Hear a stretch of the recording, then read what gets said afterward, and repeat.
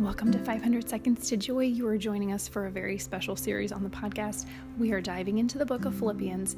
For 4 weeks, we'll be studying one chapter a week, and this is so that we can know Jesus more and love him more.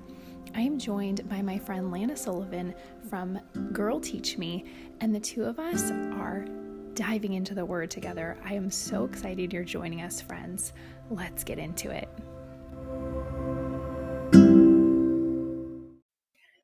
Welcome back to 500 Seconds to Joy, everybody. It's Stephanie and Lana. And we are here to talk with you about chapter 4 of Philippians. So we are going through the book of Philippians this month. Each week we focused on each chapter of Philippians. And last month in September, if you joined us, we wrote out the whole book of Philippians.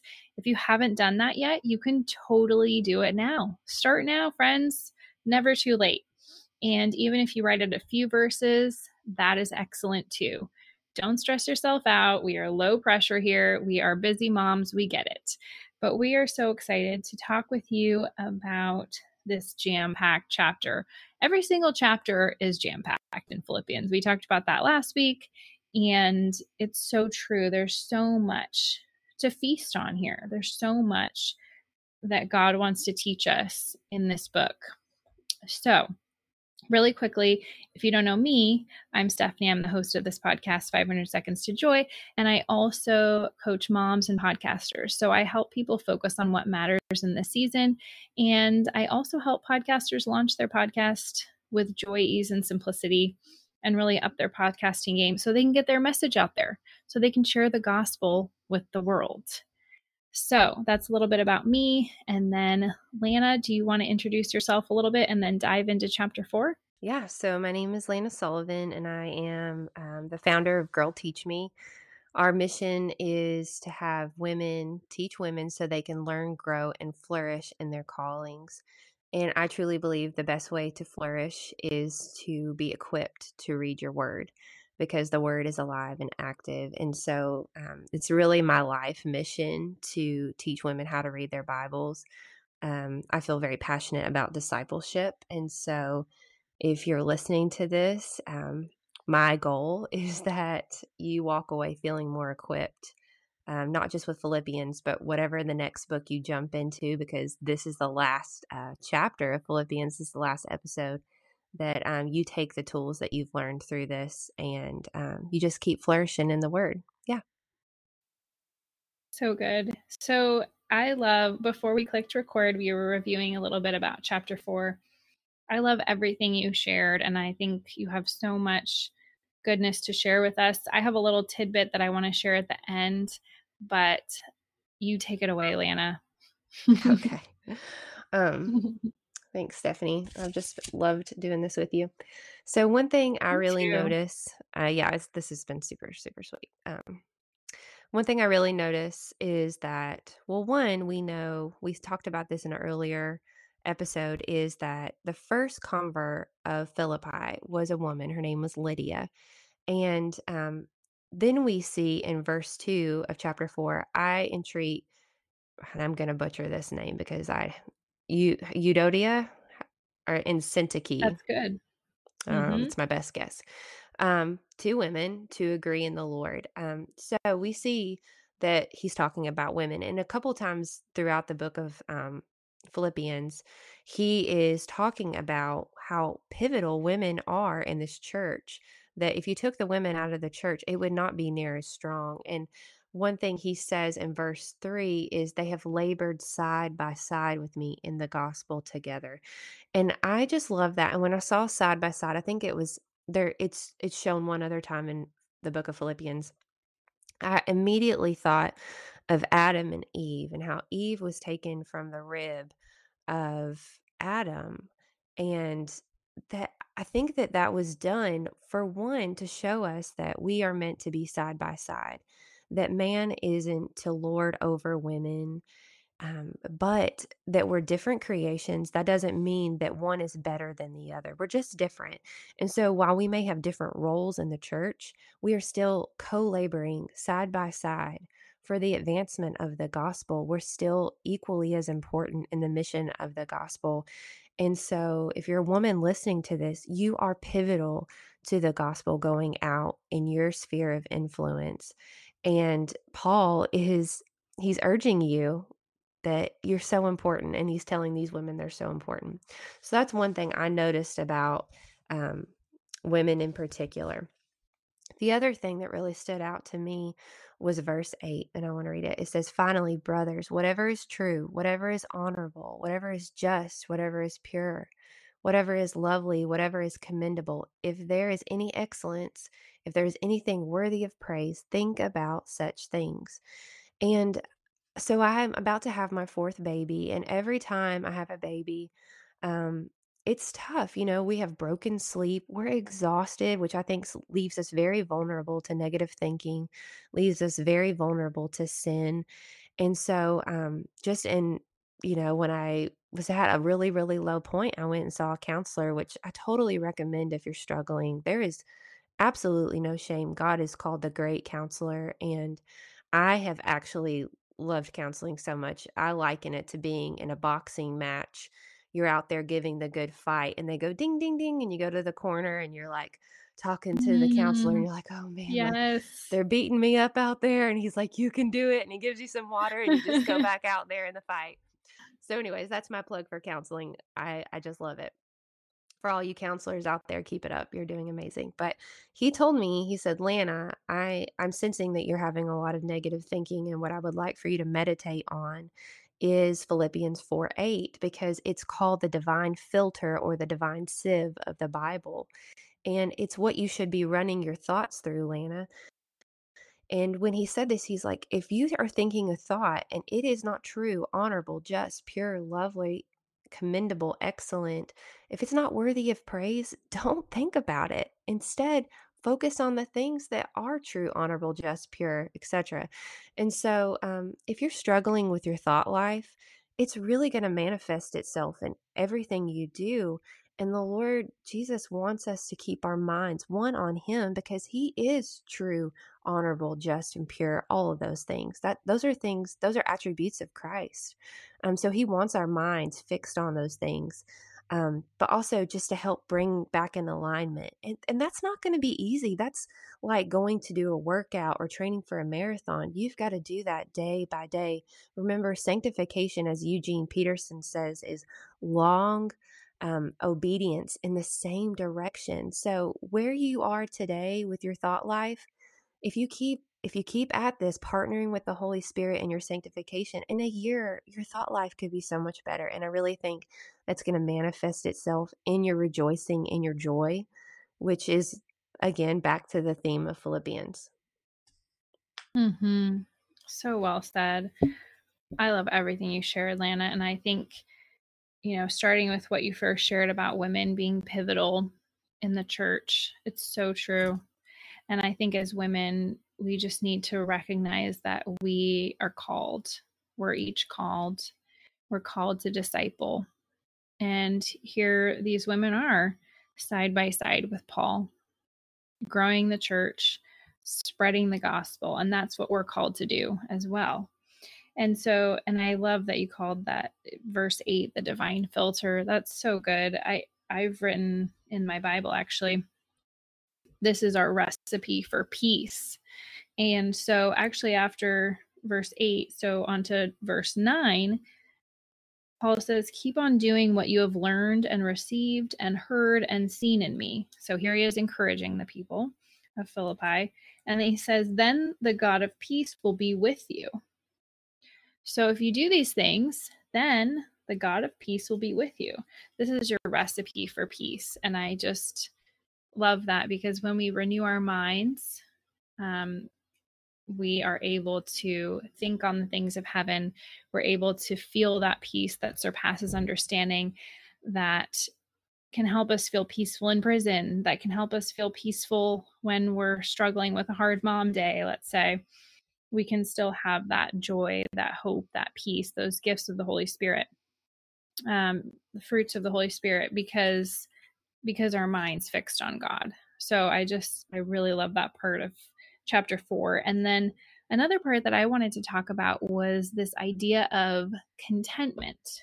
And so Paul talks about how in verse 12, I know indeed how to live in humble circumstances. I know also how to live with abundance in every circumstance and in all things. I have learned the secret of being well fed and of going hungry, of living in abundance and of being in need. In verse 13, he says, I have the strength for everything through him who empowers me.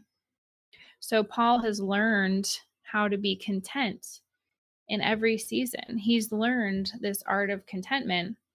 And in this amazing book, again, if you sent this to me, who are you? Tell me. Paul for Everyone, The Prison Letters by N.T. Wright. He's saying that, so the people of Philippi sent him provisions, so sent him money. And he's saying that he's deeply grateful for people that have supported him, but he also is saying that he's not the sort of person who would grumble or moan at God if he wasn't kept well supplied and wasn't given, the comforts of the world. On the contrary, God has put him through a tough school in which he has learned one of the most important lessons of life: contentment. Many other philosophers of the time spoke of contentment, but they usually did it through the idea of self-sufficiency. And so for Paul, though, he has a different view. He says, I am strong enough for anything because of the one who gives me strength. So he's giving God the glory here. He's saying that I can be, he says, self-sufficient, but content. He can be content in any circumstance. He can know how to live in any way, shape, or form, whether he's hungry or not, because God gives him the strength. God helps him be content. And I just love that so much. And then in verse 19, he says, my God will fully supply whatever you need. And that just sums it up for me. God will fully supply whatever you need. So in a hard mom day, I can think on this verse and think, okay, God will supply whatever I need. I have to take the step to reach out to him, but God will supply what I need. And I have the strength for everything through him. So that's always the reminder. It's not that it's me, it's through him. That's always a good reminder. We don't stop with an affirmation like, I have the strength within me. No, we have the strength through Christ. So that's the affirmation that you'd want to speak over yourself. That's really good. That's all I've got. They're really good. I mean, honestly, that's one thing the Lord has been, whispering into my heart and my mind as I prepare for labor. I'm 30 weeks pregnant right now, and this will be my fourth labor delivery. And it's still a faith walk for me. And one thing I feel like God has taught me over time, but I still have to meditate on, is that he's never left nor forsaken me. He won't leave me as an orphan in my time of need. He's going to come to me when those labor pains start to come on. That is when I will be supplied with the courage that I need. That is when I will be supplied with the presence I need from him. And he's done that for me every time. And I think so many times we are anxious about much. We think about the 17 scenarios that could happen when really only one or two may ever happen. And we wonder, would I have the faith or the courage for whatever may come, even if in those moments. And I think what Paul is saying too is, and my God will supply every need of yours according to his riches and the glory in Christ Jesus. So whatever you're terrified of for your children, for your marriage, for your life, whenever that time may come, if it ever does, let's trust that He will supply what we need in that moment, but not a moment before, because tomorrow's troubles will take, they'll come tomorrow. But He meets us today with what we need, and um, enjoy. Enjoy. This whole book has just Mhm. been an absolute delight. It's been what I needed in my walk. I mean, every time I'm studying and digging in and I'm teaching, I feel like a stream is just running through my soul. I'm not just like a bottled up reservoir of water that has no outlet. So I'm so glad we decided to do this together. Me too. Oh, it's been such a blessing for me too. And just such a blessing to dive into different resources and really study, write it out, read it. I even listened to it on the Bible app, the YouVersion app. It's amazing how it gets into your heart. It penetrates into your soul. And like you said, that stream of living water. And that's what the word is. It is the food for our souls. So I'm so glad we've done this. It's been such a blessing, and I know we're going to have to do it again. I'm Yeah, excited absolutely. for the next time. And then, do you want to just close with a prayer over all the listeners who've been journeying with us? I feel like we just need to pray over everybody, including ourselves, just that we continue to do this hard work, this good work, this very fruitful work of studying the word. Yeah, absolutely. Oh, sweet Jesus, Lord, I just thank you for the opportunity for us to even have the technology to record this podcast. I thank you that you connected Stephanie and I. And Lord, I just know that was so divine, because she's been a huge encourager for me in this just little endeavor of Girl Teach Me. And so, Lord, I just think about every woman listening to the sound of our voice, Lord Jesus. It's amazing. They could be listening all over the world, doing all kinds of things with their kids, washing dishes, folding clothes.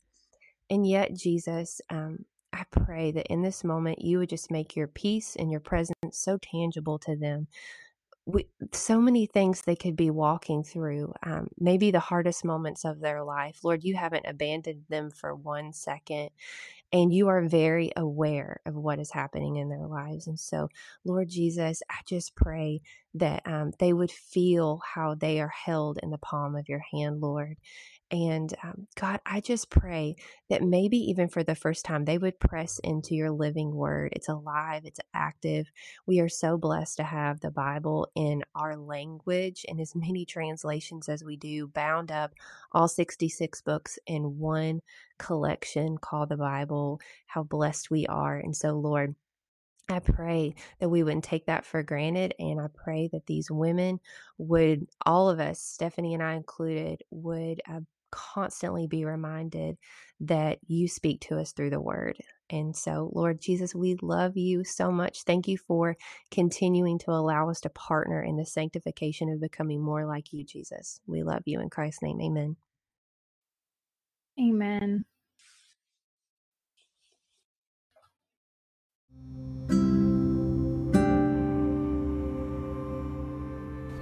Thank you so much for tuning into 500 Seconds to Joy, and for joining Lana from Girl Teaching Me and myself for this really special Philippians Bible study series. If you enjoyed it, let us know. Take a screenshot, share it on Instagram, and tag myself at 500 Seconds to Joy Podcast and Lana at Girl Teach Me.